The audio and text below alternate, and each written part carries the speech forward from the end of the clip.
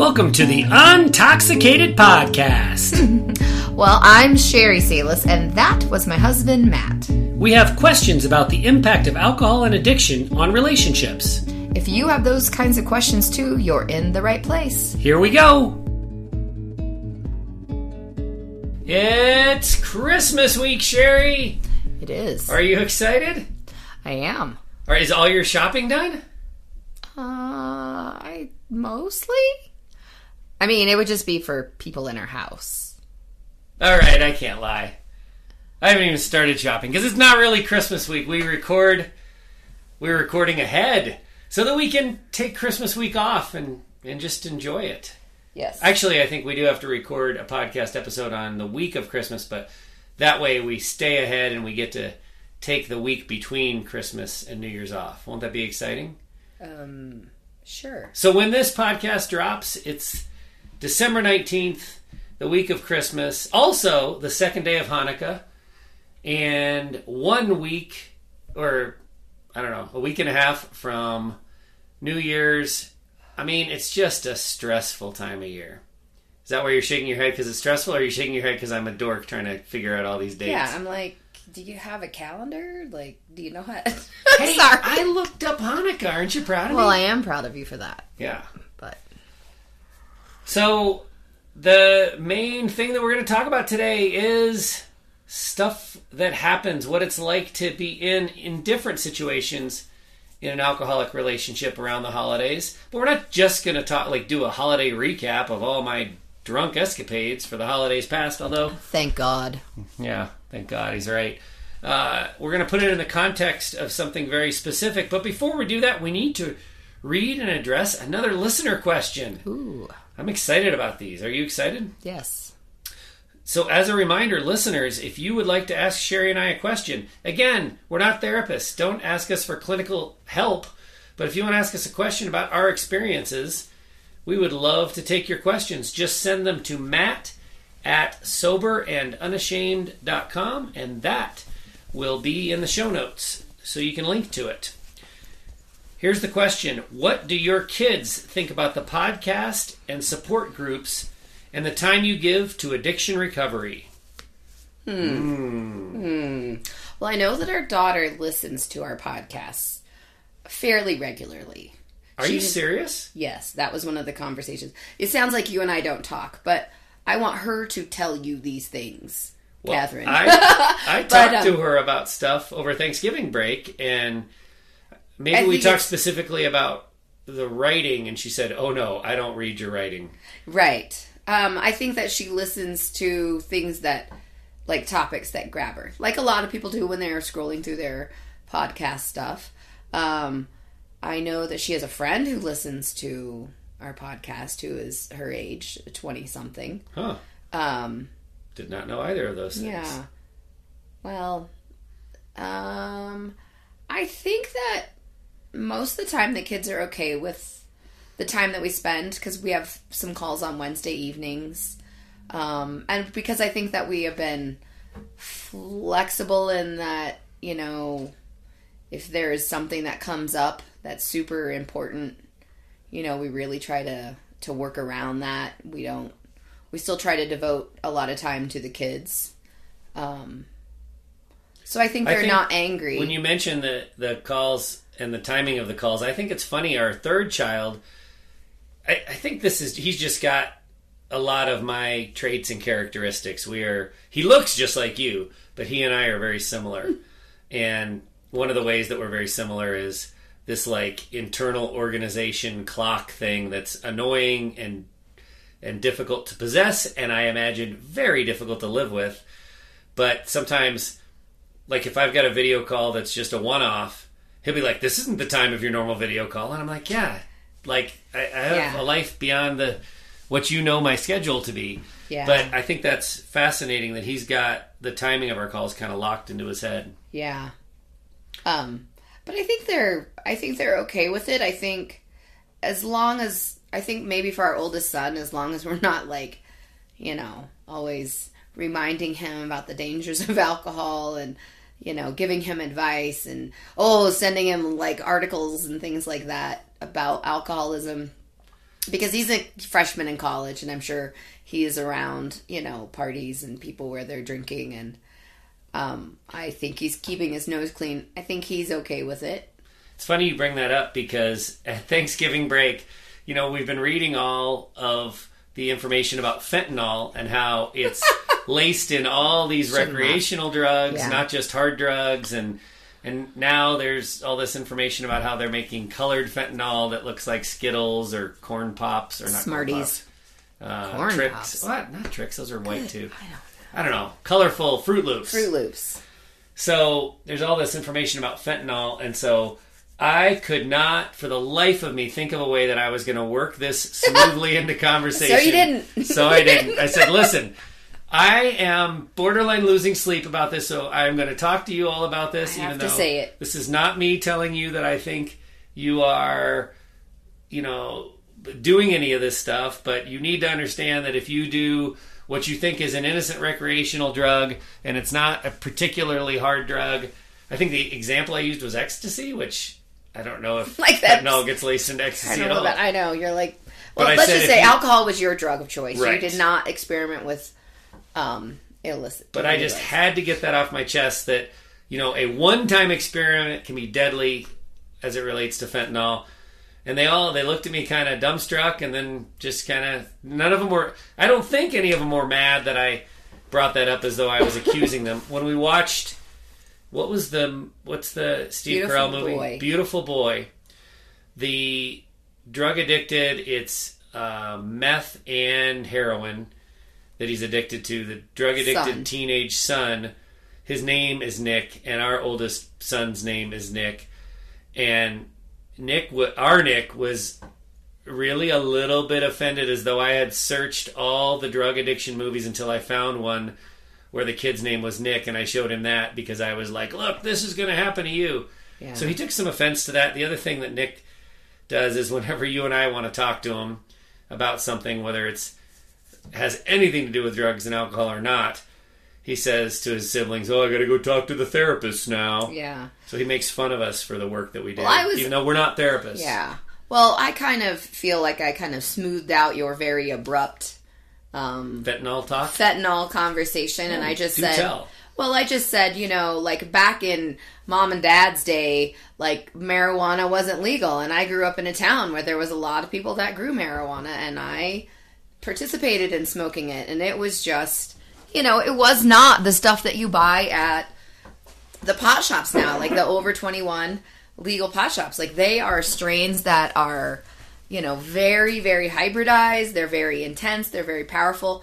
I've heard this from our former employees at the bakery. We knew that, a lot of them did party and use marijuana. So I just said, so you've got that, and it's already so much stronger than what the pot that was growing around, or even pot that was like, grew specifically.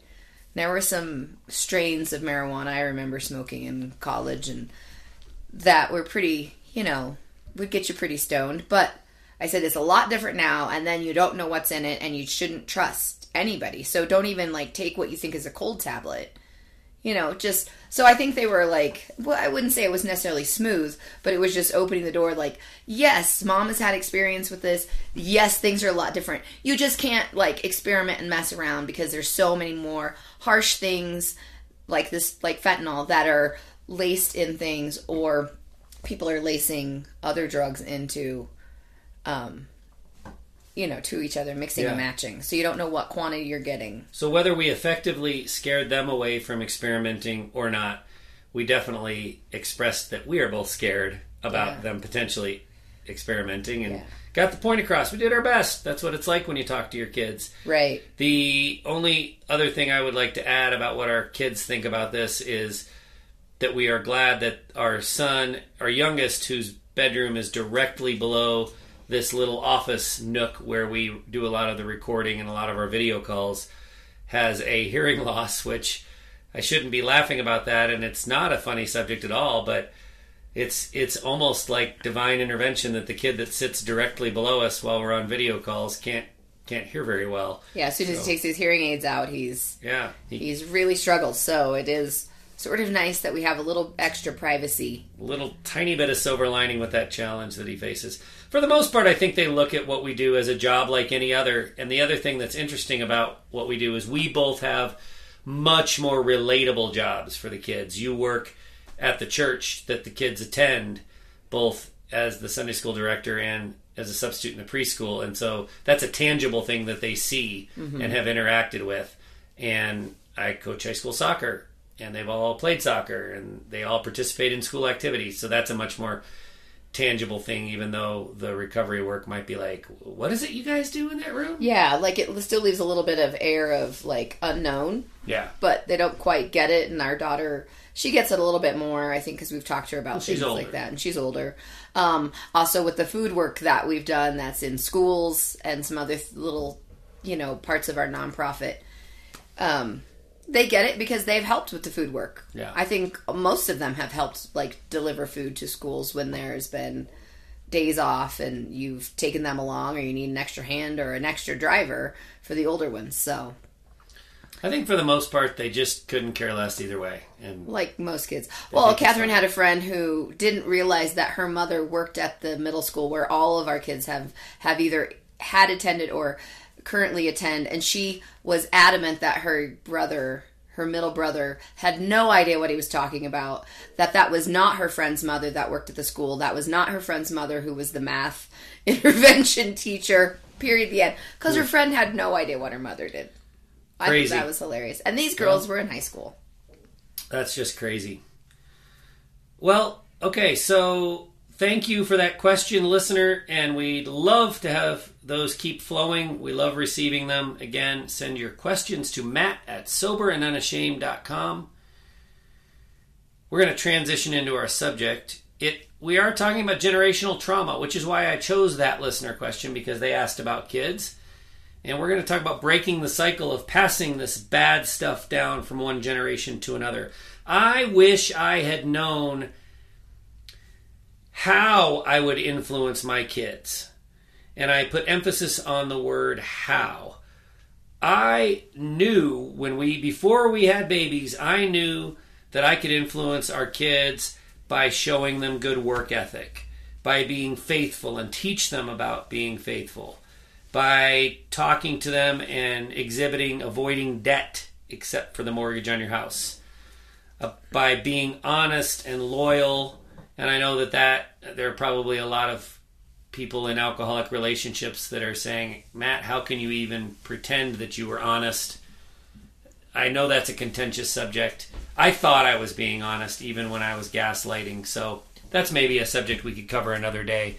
But I certainly thought that one of the things that I would teach my kids was about being honest and loyal and how to love family, and the fact that socialism really doesn't work. I don't want to get all political, but I definitely had things on my list that I wanted to gosh, you're rolling your eyes at me. Well, it's a no politics zone. That's Echoes of Recovery and Shout Sobriety is a no politics zone. We can express our opinions freely on... I just think all politics. Okay, well... But anyhow. So yes, you had clear Forget that ideas. I talked about socialism. My bad. But yeah, these are platitudes. I even looked up what the word platitudes means to make sure I was using it properly. You've got me all stressed out about just winging it and not having details. Sorry. I looked up the first day of Hanukkah. I looked up what platitudes means. But these kind of lofty things like work ethic and faith and honesty and loyalty, I wanted and thought, no brainer, I'll be able to pass these things down to my kids. What I didn't understand, that I understand really well now, is that our mannerisms get passed down to our kids too, and maybe even more smoothly and seamlessly and without any conscious effort. And that's really scary. I want to give an example of what I mean in making the distinction between mannerisms and platitudes. On a recent Echoes of Recovery call, someone in our group talked about the fact that she was struggling because she talks badly about her spouse to her kids. And that is something that she experienced as a child. Her mother talked poorly about her father to her, and that is a trait that she even though she hated it when her mother did it, she can't stop doing it with her own kids. And I just crawled to the edge of my seat. I was so interested in that comment because I do the same thing. Not exactly the same thing, but I tease my kids. That's a natural, and I've talked about this on the podcast because I have a horrible amount of guilt about it. But I tease my kids. That is a way that I interact with them, and I can't stop myself. Sometimes mid making fun of something they've said or done, in the middle of the sentence, I know I should stop. Mm-hmm. And I can't. And it's because I was teased as a kid. And this is not a me bashing my dad podcast. I imagine this is how he was raised. I really don't know. But it came so naturally to him. And it wasn't mean-spirited. But when the teases pile up, they start to hurt. And they start to cause real problems. Right. And you've got kids that have different personalities and different bandwidths. We've got one that is kind of a jokester and really appreciates the ribbing, and he is a ribber himself. So that is kind of like, I don't know, I want to say his love language, but we also do a really good job in other areas where we kind of surround him with support. Mm-hmm. But they also get to witness, and we have 3 boys and a girl. I am also a sexist. So while I'm admitting all my wonderful characteristics, I don't tease my daughter nearly as much as I tease the boys. And when I was growing up, my sister didn't get teased. She got loved on and princessed, right? And I got teased. And again, not blaming. I mean, that was, my dad thought that was a form of love. Mm-hmm. And I do the same thing even when I'm consciously trying not to. Yeah. Well, I can speak to what you said about our member of Echoes talking about her husband to her children. I struggled with that too. I mean, my parents were divorced, so it wasn't like a daily or frequent occurrence where there were situations where, my dad came to our house and he had, drank after work and he would come to pick us up for his weekend, and my mom wouldn't let him take him, or they still interacted because of child support or disciplining my older sister and just co-parenting and that sort of stuff. There were times where there were fights and arguments because they were interacting, or times that I didn't even see my dad be drunk, but my mom would say, "You can't go with your dad because he's drunk. I just hate it when he drinks," and those sort of things. So there is that negative connotation that does get passed down, but there's also something more internal when it comes to the generational trauma that isn't just those sort of things, because that's an outward. It's that internalized thing. I first learned about generational trauma when I was speaking with... Well, let me interrupt you. I'm sorry, because I want to hear more about what you're saying, because I'm actually learning... I think I'm about to learn something for the first time. I don't know. Okay, yes, you have shared on the podcast, you have shared with me that your mom bashed your dad when he was drinking. I never saw you do that to me. Did you do that behind, when I wasn't within earshot? Or did you have to work really hard to suppress that? But one of the things that thinking about it, you knew I'd go apeshit, so maybe that's the reason. Well, but you never bashed me to the kids that I know of. So part of that, yes. I mean, there were conversations, out of earshot, or when you were passed out, well, Dad's drunk and we're having another fight or argument, or sorry. So you would say drunk. So later, much later in, not early on, I would just say, oh, Mom and Dad aren't getting along, we're stressed, or whatever, So I tried really hard to avoid it, but the more that your alcoholism was attacking our relationship, I just felt like I couldn't handle it. So having our older daughter, I feel very guilty because I exposed her to that knowledge. But I didn't feel like I could explain it away anymore. I didn't want her to think you were crazy or bipolar. I'm not linking those together to be mean, but I didn't want her to misunderstand that there was the drinking dad who sometimes can be unpredictable, but then there was the really good dad and the really good person all the time. When you weren't drinking, I wanted her to understand that the alcohol was affecting your behavior, good, bad, or ugly. that it wasn't you. Also, I mean, I had to play the intercessor a lot, like between you and the kids. Like, they would come to me and I would introduce an idea that they wanted to do, and then if it was a negative response from you, they would be very upset and they would talk to me about it and they'd get frustrated, and I would say, well, that's just your dad's choice, he just doesn't understand. I mean, that still even kind of happens currently, but that's okay, because now you're not drinking and you don't like make it seem like you're the authoritarian and you're the be all end all. You know, I would say like, your dad can have a different opinion, he doesn't understand like your feelings behind it, he doesn't get it, whatever it was. You know, I tried really, really hard not to bash you because I didn't want to have those feelings of uncomfortableness between you and the kids, because I felt very uncomfortable around my dad a lot of times. So I didn't want that for them, and you would play games with them, and you coach soccer, and you showed a lot of interest, and I wanted to have them keep remembering that. Do you feel like okay, so first of all, we talk a lot about age-appropriate conversations with kids and how that's really important.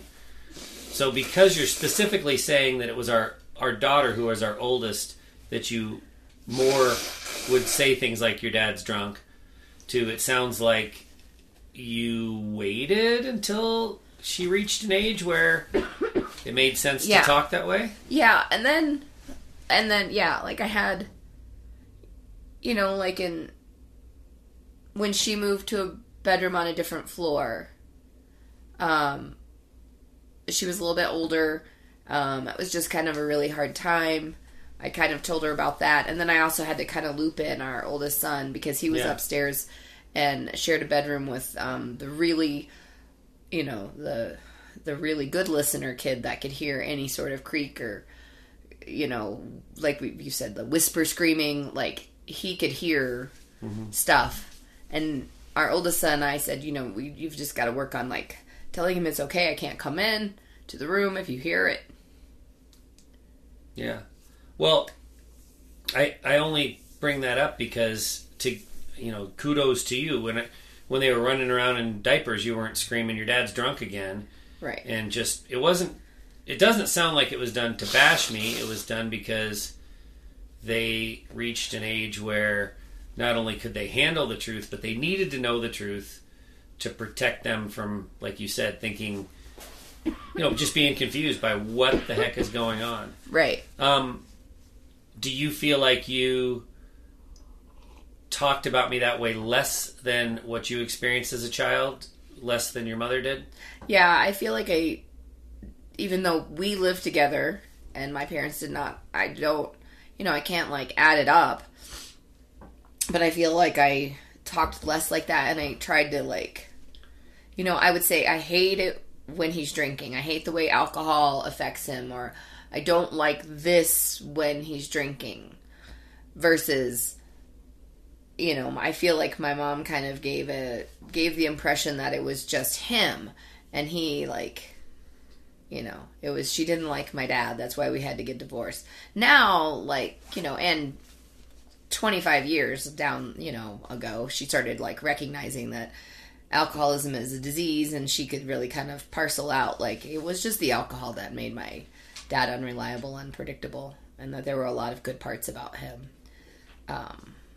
after some work. But I tried really hard not to do that, and I tried not to use the word drunk quite as much as my mom did, and use the word booze, because I don't know, for some reason. Did you tell them that I'd fallen off the wagon? My favorite all-time Well, saying. you have words like that, but drunk and booze, like those were things that my mom used to say, and it just seemed very venomous, is how I interpreted that as a kid. So I didn't want to use those. I would say alcohol or beer. He's drinking, and then I explained like what intoxicated was.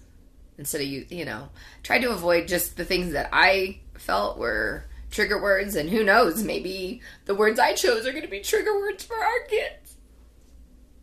I don't know. It's hard. I am really proud of you, though, that you made the effort to use more scientific sounding words as opposed to the the slang, that you tried to do it less and only when it was age appropriate. It doesn't sound like you were bashing me as much as you were delivering facts in an efficient way. Yeah, but... And no, I'm serious. I think when we talk about topics like generational trauma and the things that we pass down, I don't think it's... listen, from my experience, it is not as simple as you just make this determination that I'm going to be different and it's not going to be the way it was when I was raised. It might be better than it was the way I was raised, and maybe our kids will do it even better than us. But I don't think it's the kind of thing that's a clean break. Breaking the cycle of generational trauma, I think, from our experience, is something that has to... Because, listen, this teasing of our kids thing, going back to that, I try really hard on a conscious level not to do it. And so here's my contribution to it getting better from, when I was a kid to our kids being kids. Not only do I try to do it less, and I think I effectively do it a little bit less, but I also try really hard to give them just straight up accolades for things that we're proud of them for, whether it be something in school or an extracurricular activity or being nice to the neighbor lady down the street. Just anytime I see them do something that I'm proud of, I think my father would internalize that pride. I think he was very proud of me, but he didn't express that like in the moment. Mm-hmm. Like when I say goodbye to my father after we've spent time together, he always tells me he's proud of me, and it always feels really good to hear. But it's like, let me tease. Let me tell you I'm proud of you. Mm-hmm. And so one of the efforts that I'm making is, and I know, so the reason I'm kind of staying on this topic for a minute is because I know from the people that we work with that this trait of males teasing males is super prevalent. I mean, it's how we interact in the workplace with other males. It's how we interact with our friends when we're watching sports. This is not a Matt issue as much as it is a gender issue. And so again, one of the things that I try really hard to do is, as much as I'm regretting some of the teasing, I'm telling the kids, hey, that was really awesome that you stopped and talked to so-and-so because I know they're having a hard time and I know you might have been uncomfortable. But that was cool that you stuck out that conversation and maybe made them feel a little bit better. Just little things. Mm-hmm. Now, while I'm falling on the sword, I have mixed emotions about this. I am the oldest 49-year-old on the planet. I still write a Christmas letter every year because I like to write the Christmas letter. We receive 0 Christmas letters from our friends and family. We receive those like snapfish pictures that are lovely. They're delightful, and usually you flip it over and there's a picture of the family pet on the backside. That's great. No words other than like Happy Holidays or Happy New Year or Merry Christmas or whatever. I go the opposite. I write a single-space, 2-page letter. In microscopic font, so it gets all in. And I decided years ago I'm not going to write, Jimmy got the lead in the play, and he's got all A's and 1 B, and because I'm like, who cares about that? Nobody's going to want to read that. So I basically spend the whole letter making fun of us, myself included. I tease myself, but I tease the kids. And I have mixed emotions about this because, like I said, I've got this guilt about teasing, and it's something I don't want to pass down. But the kids read the letters, and they love it. When we go to get our Christmas tree, which takes us all day, and we drive a long distance, they sit in the back and read the old letters to each other. So it's definitely a family tradition. Yeah. So, do you feel okay about the old Christmas letter, even though it falls into the category of me teasing all of us? Yes, there have been times where I have said, I think you need to pull back on that. And we've had a discussion about whether or not you were going to pull back on something that you tease. But I think that you're just highlighting their day-to-day activities and personalities versus so much calling out and teasing. And that's what I think that they appreciate rather than all these, accolades of how perfect my child is. Like, here's our real kids. Here's our real house. This is what they do. I mean, I don't think that they are embarrassed by that necessarily. Well, I have to tell you, I'm very limited in how I can write because I only know certain, like I can't do poetry, for instance, right? Mm-hmm. There are things I can't do. And so as much as I enjoy writing that letter, the sarcasm comes super naturally and I feel guilty. So I'll sit there and I'll giggle to myself while I'm writing it and also feel like the world's worst father at the same time. Yeah. So you have sort of a David Sedaris style, I am not nearly as good as he is. Yeah, well, that's why I said style, sort of. Thanks. Just teasing you. Yeah, that's good. He is one of the greatest ever, though. But they know that I think that there's such a balance, and maybe not so much when you were drinking, but I still think you did a really good job of saying I love you every night, and we had a tuck-in routine and things like that. I think that you kind of rounded out the teasing a little bit with attention and accolades verbally, that they kind of feel like you highlighting some of their funniness and being sarcastic about it is a way to show that you are proud and you love them, and they think it's their feeling of love for you. They have lots of others. I'm not saying it well. Well, it's much harder now that they're older because they don't do the goofy stuff that they used to when it comes to writing the Christmas letter. I mean, the all-time greatest was when one of our children was still in diapers. He had his little plastic saw and he was walking around the house sawing wood things with it, but he was leaving a mark. And you did a great job of telling him to saw the pillows and don't saw the soft things. Dining room table. And he went in his room and he came back out naked and he was sawing on his own little penis with his little plastic saw. We should tell our listeners he did no damage to himself. Yeah. It wasn't sharp. It's just the little, yeah. They know what the plastic ones are. But I mean, this is what they used to give me. This Christmas letter used to write itself. All I had to do was have my eyes open. Yeah. But now they're like adults and near adults. It's really hard to find the goofiness. Find the cute little things now. Yeah. So I wrote about a 6-year-old girl in our church this year that isn't even part of our family. Well, she's a part of our family. Okay. Yeah. Part of God's family. Spiritual. Our community. Greater family. Yeah. Good friends. She is pretty awesome. Yeah. But anyhow.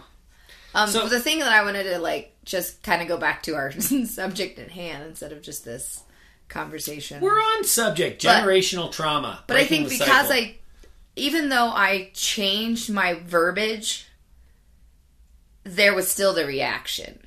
There was still the feelings that were being... Within you or within the kids? Me. Okay. That were being picked up. So instead of calling me a drunk, you referenced alcohol. Yes. Dad's had too many beers tonight. He's not behaving like himself. Mm-hmm. My face, the vibe I gave off, all of that is there. They figured it out. They picked it up. That's where, that's the kind of stuff. So I've been worried, have I made them very hesitant into getting into a relationship? And we'll see that as they approach young adulthood. Some kids, have a girlfriend their whole time, girlfriend or boyfriend the whole time in high school or most of their high school year, or then, our daughter's a junior in college, so she's got friends that have found someone that they are really stuck with, their freshman and sophomore year that they met in college. I want our children to date a lot of different people to get, to really know themselves and to find a good life partner. But have I almost made it seem like marriage is a bad thing? Because that's what I felt like coming in. Because, I grew up most of my life without a father figure in the home. I was a freshman when my mom remarried. A freshman in high school when my mom remarried. I was 2 when my parents were divorced. So for me, being an independent woman in a marriage where I didn't want to have to answer to you, or I didn't want to have to compromise, I didn't want to have to do those things, that was a struggle for me. So have I passed some of that down? I mean, my mother's mother, I don't think was very happy in her relationship, in her marriage. After 10 or 15 years from where it sounds like with my grandfather's failing health, it was almost like he was a burden. And there was this level of unhappiness and depression that I could see and sense in her. she wasn't outward about it. But, like, is that a generational trauma that I'm passing on? Well, I think it fits into the category of what we talked about earlier. We are doing better than the generations before us. I want to say a lot of what you're talking about, your experiences, we recently recorded a podcast where one of the main themes was you are a pessimist and I am an optimist. That didn't come genetically. That came from our experiences in childhood. And so a lot of what you're describing leads to your pessimism. And so it's natural for you to have pessimism about the institution of marriage and whether it's worth it and whether it's a good thing or not. That doesn't have anything to do with your commitment level. You definitely were as committed as I was when we first got married. And obviously it took a massive commitment to get through what we've been through. But there's two, when you talk about what you're talking about, there's two observations that I think are kind of stark for me. One is, because I stopped drinking 6 years ago, I stopped drinking when our kids were all still in the house. They were at varying ages. The impact that it had on the kids was different. I think it's just a coincidence that our oldest is a girl and it impacted her more. As much as I like to point out gender things, I don't think this is a gender thing. I think this is an age thing. I think she was just exposed to more at an age where she was able to comprehend. And so I definitely think my drinking, when you talk about dating in high school, and she exhibits some of those tendencies to be a fixer and to try to seek out friends who are in need, and she can try to be the partial solution for them. And same thing in dating scenarios to some degree, right? Mm-hmm. I mean, but below her, I don't really have any concerns with any of the rest of them as it relates to dating and relationships. I mean, our oldest son has,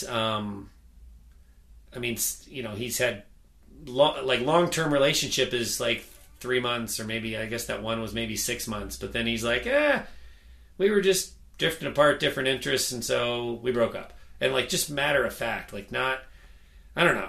I just, everything I see out of him seems really, really healthy. And then our younger two are just kind of too young to know. But I think this falls into the category of the same thing with the teasing. We're doing better than the generation before us, and that's all we can do. And hopefully our kids will do better than us. And hopefully by talking about it, we can shine a light into the pain points and help all of us get over it. I don't know. Does that make sense? It does. I mean, I think I had mentioned before, and you didn't want to quite go there, when I was in, one of the therapists that I had worked with was talking about generational trauma, and I hadn't really ever heard of that before.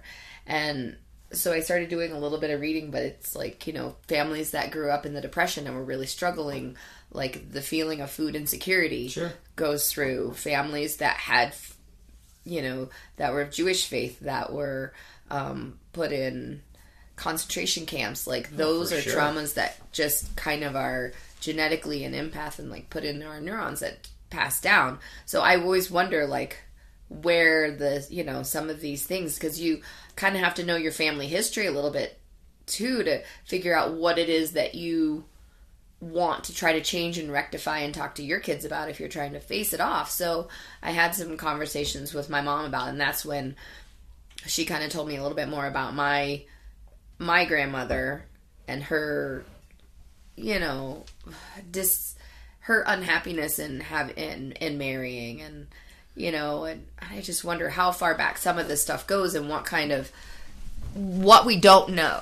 That's what kind of is worrisome to me, is what we don't know that's brought in from, I don't know. Yeah. I mean, it's a good thing to think about. I think the best thing that we can do going forward, like, I've already got a plan. When our kids are getting pregnant, I'm going to talk to each one of them, and not in the I am all-knowing, you must listen to me kind of way that I have a tendency to talk to them, but in a much softer way, and say, listen, here's something I really struggled with. For the first half of your growing up, I didn't know I was doing it, Then once I became aware, I was shocked that it was even hard for me to stop doing it even once I was aware. So you need to be aware of this, because this is what you experienced growing up, and it's going to be hard for you not to act this way too. And hopefully they, right from infancy, can work on it. And like I said, they'll be better at it than I was, and then maybe it'll fade away with their kids. Who knows? Yeah. All we can do is do our best. And, the other thing is we can create a good example of what marriage and relationships looks like now. And hopefully, they're past their formative years, but hopefully some of that sticks. I want to talk about generational trauma directly related to alcohol. I know what we've been talking about has a relationship with alcohol for sure, but what I'm talking about now is how alcohol was normalized for me as a child. I didn't see drinking or not drinking as an option. All of the adults in my life, especially the men, drank. My dad, my grandfather, so the two kind of idols that I worshipped, all of their friends, all of their coworkers. As I got older, all of my peers, all of my friends were experimenting with alcohol. So there was nothing unique about my path with alcohol. But the point I want to drive home is I didn't think of alcohol as an option. Obviously I knew there is free will and you do the things you want to do, but because everyone drank and there was such an expectation around it, I never thought of being sober as a reasonable lifestyle. So, and I also do want to mention, especially because we are in the holidays right now, holiday patterns are a big part of that too. I think even people who are moderate drinkers or just occasional drinkers, once the holidays come, it becomes kind of overwhelming, the degree to which alcohol is expected. So for me, accepting that alcohol was a choice was a huge hurdle for me to get over in sobriety. When you think about what has to take place in sobriety, your brain chemistry has to get straightened out. That takes about a year. Your subconscious mind, the patterns, hey, it's Friday night. That Friday night's a drinking night. There's a football game on. I'm grilling. I'm skiing. These are all things I do with a beer in my hand. I can't not have a beer when I'm doing these things. Those patterns, you have to get over those. You have to learn, you don't have to, but I think you should learn about recovery nutrition. You should learn about the waves of emotions that are going to come over you. There's so much learning to be done in early sobriety. But one that doesn't get talked about enough, and you and I don't talk about it a lot, is there was a huge hurdle to accepting that alcohol is a choice. Mm-hmm. I carried a ton of shame in early sobriety because I thought I was the only one not drinking, right? Right. Well, we just associated with drinkers. I wasn't the only one not drinking. There's lots of people who don't drink. I grew up with a totally different viewpoint. I still drank and experimented with alcohol. I didn't drink and indulge as much as you did because it never really did the thing for me that it did for you. The euphoria. There was a little euphoria and then there was the freaking hangover in the morning. It just, it's clear that it's a poison now when I think about it. So I didn't have those sort of feelings. So drinking, I could see, was a choice, was an option. And we had people that we knew. You just tended to go and hang out with the drinkers. So, people I hung out with weren't of interest to you that didn't really drink like the way you wanted to drink. So we kind of did circle our, friends around that drinking lifestyle without real substance. And I'll make this brief, but last May, so May of 2022, our oldest son graduated from high school, and we were throwing a joint party with 6 other people, a graduation party. These were people that they were kids that most of them, with the exception of 1 or 2, knew each other from preschool. Yeah, and we been together a long time. Went all the way up. Now that some of them were not super duper tight friends, but most of them were all still very close friends and hung out together. And I was concerned about having alcohol where it wasn't going to be controlled and kids drinking and, alcohol for the adults. For the adults, yeah. And party. Kids grabbing a beer or bringing in their own or sneaking a drink while we didn't have to worry about them sneaking drinks. They were certainly carrying around their beers because it was at a private, location. But I remember sitting there in the midst of the parents and we were planning this and they kind of assumed that, like one of them said, well, I hope that my son at least tries a beer. I've forced a Truly on him just because I know that he's going to go to college and he's going to have no experience with alcohol. And I mean, it's going to happen. And I looked at her and I said, why do you think that he has to do this? Why do you think it's not his choice? If he's chosen to abstain from alcohol for so long and is avoiding it, why do we have to assume that all high school kids are going to drink? Yeah. There is a choice. That's a mindset that I can totally relate to.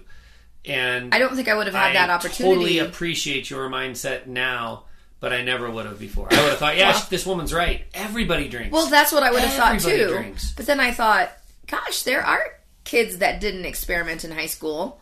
I knew a ton of them. Why am I not remembering those kids? Being 6 years sober, I see why it's... So, of course, then I just look like, the abstainer. And then, they're not... The Salises, they aren't even going to chip in for the alcohol. And I'm like, no, that's not the point. I just want it more controlled. And I don't want everybody to think that it's not a choice. A really cool memory of mine from that same event, you're right, the teenagers, the graduates started grabbing beers and, I remember you were a little more vigilant about it. Well, you were contemplating turning off the music and turning the lights up bright and rounding all the kids up. And I was more like, listen, there are 6 families here. We can't exert control over this whole thing. But our son's high school band played a few songs at the party, and I remember sitting there and watching our son Nick on the bass guitar just looked like he was having the time of his life. He was playing and he was singing at one point, and I don't know, the 5 or 6 kids right in front of him that were listening and excited, they were all drinking and he wasn't. And I thought, not just proud of him because he himself was making that choice, but it was really kind of profound looking. I mean, when you go to concerts, you expect the band members to all have a beer next to them, and some of them are drinking it a lot, and some of them are sipping on it. But it's part of the culture of rock and roll and grunge music and what we grew up with, right? Mm-hmm. And here in my mind, and this is very judgmental sounding, but the kids without the musical talent are slurping down beers in front of them, and the kids with musical talent are not drinking. And I was like, wow. That's kind of profound. These guys have instead of spending their time drinking away their weekends, they spent time learning these skills, and now they're on display, and isn't this cool? Yeah, well, because they found outlets for their creativity and energy, and they wanted to learn. And that's where I was like, yeah, there were a lot of kids that I went to high school with that probably didn't drink, and I went back thinking about all the things that they did that was creative or academic or athletic, not, They really poured their heart into it, and so they didn't want alcohol to mess that up. And the kid that I was speaking about, where his parents were really worried that he hadn't experimented, I was like, oh my gosh, he is a fantastic skier, a runner. He loves his bike. He plays instruments. He has his thing that gets him excited. So why are we going to add a poison to it, or why are we going to try to introduce a drug to it to stump that? This is another example of how you have reacted to generational trauma. Your sister's quite a bit older than you, and when she was raising her young kids, she was the mom, and we all know the moms, they're the dads that do this. She was the mom that said, you can all come over to my house and drink as long as you and your friends stay here. I want your car keys when you get here. This can be the party house, but nobody drinks and drives. Right. And that is a not uncommon way of handling teenagers. Your story about Nick's friend whose mom said, basically forcing alcohol on him before he goes off to college made me think of that. And so you saw your sister parent that way, and you were adamantly not going to parent that way. Yeah, and I think we had like a 2-year-old at the time, or 1-year-old, and I was like, in my mind, I thought, oh my God, like the legality of it all. Like, what if somebody gets really alcohol poisoning? You know, the damage that could happen. Like, I just thought, why would you open that door? Well, I just think it's, you know, so we've had examples when we talked about my teasing, when we talked about you bad-mouthing me. These are areas where we're getting a little better than the generation before us. We're doing our best, but it's not a cut and dry difference. Now we're talking about some things, you know, how we view teen consumption of alcohol, and that alcohol is a choice. It's not a foregone conclusion. These are ways that we have made hard and fast distinctions between what I saw growing up and what our kids are seeing. Our kids view alcohol as a choice. Do I think that all 4 of them will never drink alcohol? Of course I don't think that. I mean, that's ludicrous. And I've told them I don't think that. Right. But, I mean, I can't tell you how good I feel about the fact that they view it as a choice and not a foregone conclusion. And so some of this generational trauma, we're doing our best, but we're not all the way there. Some of it, we're all the way there. Mm-hmm. We are all the way there as it relates to alcohol being a choice. You know, some of the other things that we've passed down that, again, are not the platitudes. They are the mannerisms, you know, the anxiety, the tension, the walking on eggshells, the lack of peace and joy. These are all things that our kids have experienced at different ages, so it has impacted them differently. And all that I can think of that we can do is offer and suggest therapy, which we have done and will continue to do for our kids, and try to create a better example. But this is the stuff that, you know, we think, oh, I'm a great parent because I have taught my kids not to take on credit card debt. But I've also passed down anxiety, tension, walking on eggshells, and a lack of peace and joy. But let's not worry about that. I taught my kid not to take on credit card debt. And I just think that's super naive. There are things that are associated with alcoholism that get passed down, whether you like it or not, whether you think it's getting passed down or not, whether you are arguing outside of earshot or not, whether they see beer cans scattered around or not. It's getting these things that I'm listing here are getting passed down. Mm-hmm. Yeah. Let's talk a little bit more, since it is big time holiday season. I want to read, well, it's not a quote because I already did all my research when I looked up Hanukkah and the definition of the word platitudes. So I had no more energy to look up this direct quote, but we all know it from the movie Christmas Vacation. Beverly D'Angelo's character, Mrs. Griswold, I can't think of her first name, she tells Chevy Chase's character, Clark W. Griswold, that he sets expectations that no family event could ever live up to. I've watched the movie enough that I think that's spot on, but yeah, you know, it's close if it's not. He sets expectations that no family event can ever live up to. I'm here to say Clark W. Griswold is not alone. A lot of us at the holiday times have these idealistic, you know, who was the guy that used to do the family scenes I've referenced before, the painter? Bob? Bob, the curly-haired dude? Yeah. Who are you? No. Oh, Norman Rockwell. Norman Rockwell. I was like, family scenes, but when you were... So he's have this Bob's hand last motion. name? Have this hand motion that you're like painting happy little trees. Happy little trees. So I was like, what? Like, that's why I was like, Bob? That guy's hair was so good. So... But Norman Rockwell. So yeah, we have these Norman Rockwell ideas. And listen, I hear it from the people that we work with. I want this idealistic childhood. Maybe I want it because I didn't get it when I was a child. Maybe I want it because I did get it as a child. But I want perfection at the holiday season. We hear that a lot. It's not possible. We are desperate to create magical moments for our kids. And we set the standard so high that the result in reality is crushing disappointment, because it will be something less than what we picture in our heads. I think this is super common. And this is a high standard that we set without alcohol. So I'm not even blaming alcohol for people having these expectations of perfection. But when you add alcoholism in, it makes it, even that much more impossible to live up to the expectations. As we kind of wrap up, I want to give just some thoughts on where different people are in the addiction and recovery cycle. If you are in active addiction, either you are the drinker or you are the loved one of a drinker, the situation for this holiday week, my humble opinion, and Sherry, I think you'll agree with me, is do your best to try to detach. Keep your expectations low. It's not going to be anything remotely close to perfect. Go into it with that understanding. And if you have kids, focus on your kids. Try to detach from the alcohol and the alcoholic and focus on your kids. And don't beat yourself up when it's not perfect, because it's not going to be.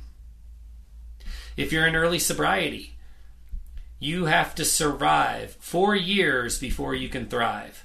This was a lesson that you and I learned the hard way. Like we said, we're 6 years sober, and I think we're going to have a pretty good Christmas. But the first few Christmases of sobriety were still stressful, anxiety-ridden, triggering. Even when I was past the cravings to drink, triggering about traumas of the past and experiences. So I think I was way more optimistic than you were, thinking the first Christmas sober is going to be great. It's not. I'm here to tell you it's not. So you've got to be in the mindset that you're going to survive for a few years, and then you can start to thrive down the road. Look for peace, not joy. Accept that the triggers are everywhere. Make a plan to go give yourself some private time to breathe when you experience some of the triggers, because they're going to happen. Making it through this Christmas can lead to great Christmases later, but you have to get over this hump. And like I said, it's probably not a 1-year hump. It's a several-year hump. And then big thing that even applies to you and I, Sherry, and I'm going to make it a priority, and I hope that you will too. We got to check in with each other. The holidays are stressful, and with added stress comes resentments. Not intentional resentments, but resentments all the same. So, you and I have had a tendency to, when things are going well or when we're just too busy, to blow off our weekly meetings that you and I think are so important. Even though we think they're important, we have had a tendency to blow them off. And I'm going to insist that we not. And even to check in more often than weekly, especially once my family comes to town for a visit. Or just like whenever you're in stressful situations, or like checking in about where you are on the list, or, like when you have a plan. Like, so then each of you can have our expectations of, like, I expect that you're going to help clean on this day and you're working instead. Like, if that wouldn't happen if you kind of have a little pregame meeting about some things, and checking in, like you said, where you are daily, because sometimes you plan on stuff and things don't go the way you plan, and so you're stressed, and then we have busy times. It just makes it even more stressful. That's a great way to close, because whether people relate specifically to my generational piece of teasing the kids, whether they relate specifically to your generational piece of talking bad about me when I was drinking, whether or not they relate to that, here's something that's a near universalism. Relationship communication is something that we as humans are bad at typically. We're just shitty communicators with each other. And we probably experienced that from our parents. So that's a piece of generational trauma that we all seriously need to make a big time effort to break. So find ways to communicate, not just like while you're in the kitchen both cooking, or not while you're watching a Christmas movie or working or doing any of the other 9 million things. Shut it all down. Go sit in a chair in a quiet corner and talk, and do it on a regular basis. Busy is a matter of priorities, and if you don't prioritize your relationship, it will be a disaster. So break that generational trauma of shitty relationship communication. How's that for a positive, uplifting message to end on? Yeah. I love you. Love you too. Merry Christmas. Happy second day of Hanukkah. Okay. Here comes New Year's. Okay. Ho, ho, ho. Before you go, we hope you'll consider these 3 resources. If you love or loved an alcoholic, we offer support and connection in our Echoes of Recovery group. Check us out at echoesofrecovery.org. If you are a high-functioning alcoholic seeking methods and connection in early sobriety, we're ready for you at shoutsobriety.org. No matter who you are, there's something for you in our book, Sober Evolution. Evolve into sobriety and recover your alcoholic marriage. Go to soberevolution.org. For my wife, Sherry Salis, I'm Matt Salis. Thanks for listening to the Untoxicated Podcast.